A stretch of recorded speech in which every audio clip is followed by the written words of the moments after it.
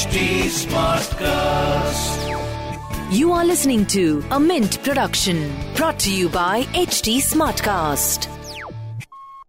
Hi, Why Not Mint Money is a daily podcast on personal finance that helps you get smart about managing money. We help you understand basic money concepts to keep you from making bad money mistakes. Why Not Mint Money is your one-stop solution to money matters. So, let's get started. Welcome to your money journey.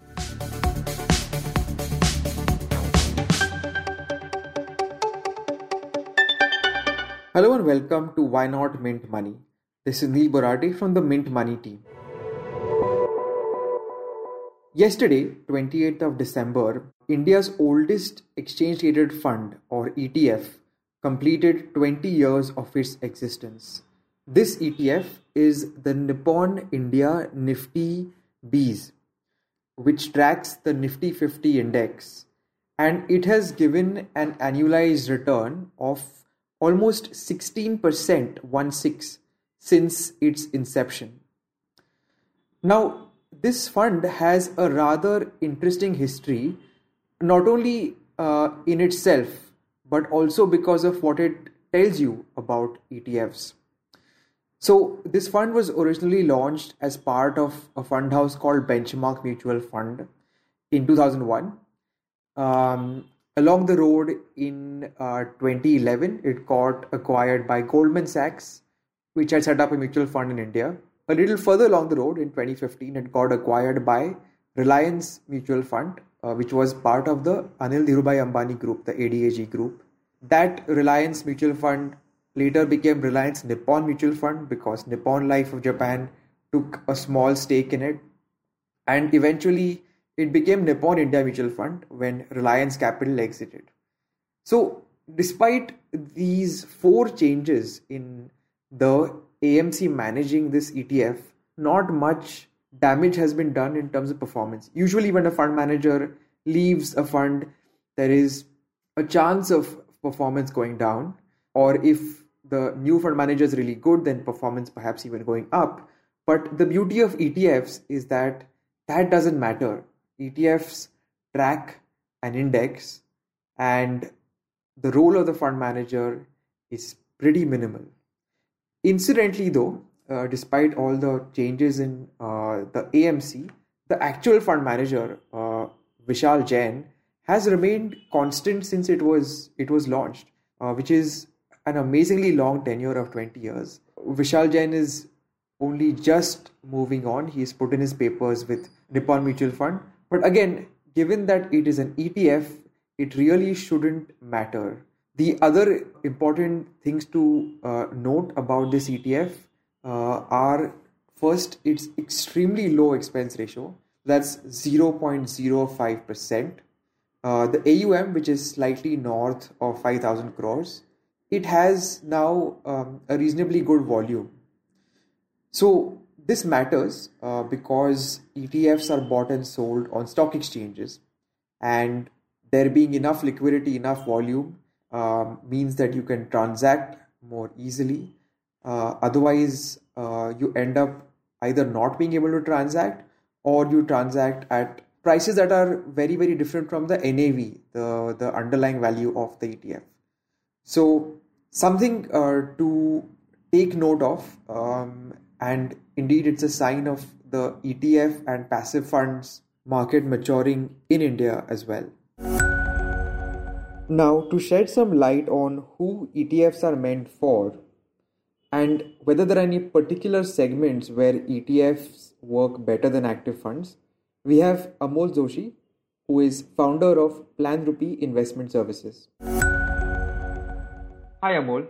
So one of the questions that came to my mind while looking at this ETF is who ETFs are for. So Warren Buffett very famously is said to have told his wife that after I die, please invest the money in an S&P 500 ETF instead of trying to pick stocks. So in terms of an investor segment, really who is ETF meant for? All right. Neil, hi. I think the quote that you mentioned just now, that itself covers it. So ETFs are for somebody who are long-term bullish on a particular market. We have seen that any given equity, be it in India or overseas records, over a long period of time, equity has demonstrated its ability to beat the inflation and then some. So the idea behind equity investment itself is you should get more bang for your buck, especially looked at from the inflation angle. Now, after having said that, there is not 1 or 10 or 100 stocks that are listed. There are thousands of stocks listed even in India and obviously in other developed markets. Suffice to say that ETF, which is a passively managed fund that mimics a particular index, is suitable for an investor who is long-term bullish on equity, at the same time who does not want to kind of hazard a guess as to out of given hundreds or thousands of stocks, which are the 30 or 50 stocks that I should buy.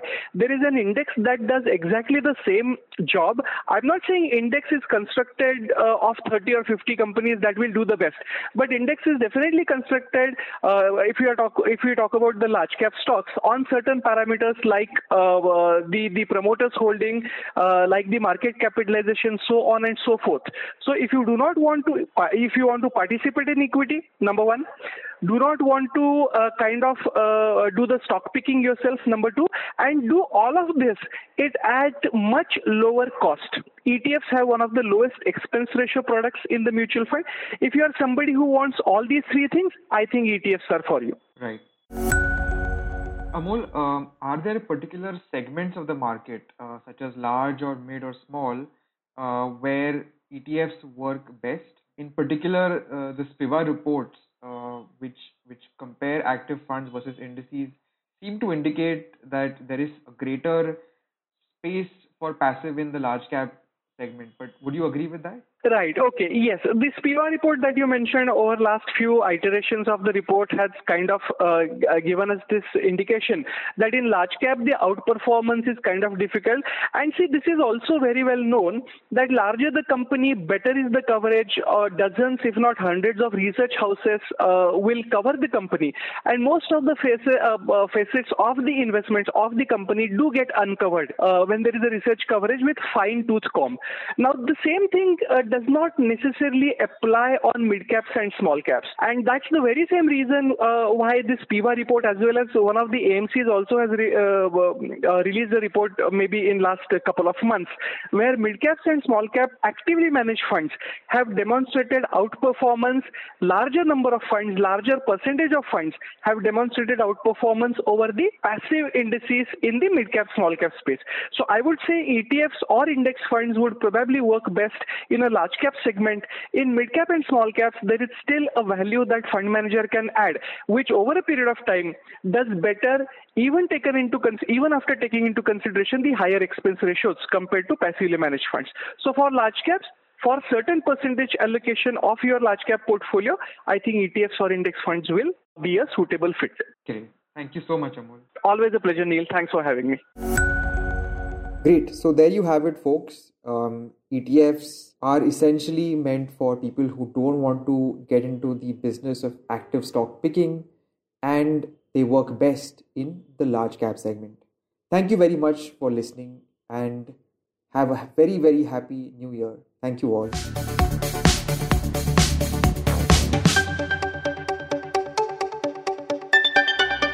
Thanks for listening in. We're also available on livemint.com, and if you're old school, then do pick up a copy of Mint for some insightful coverage.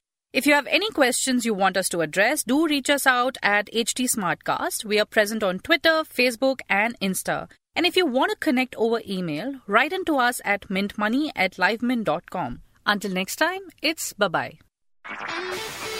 This was a Mint production brought to you by HT Smartcast. HT Smartcast.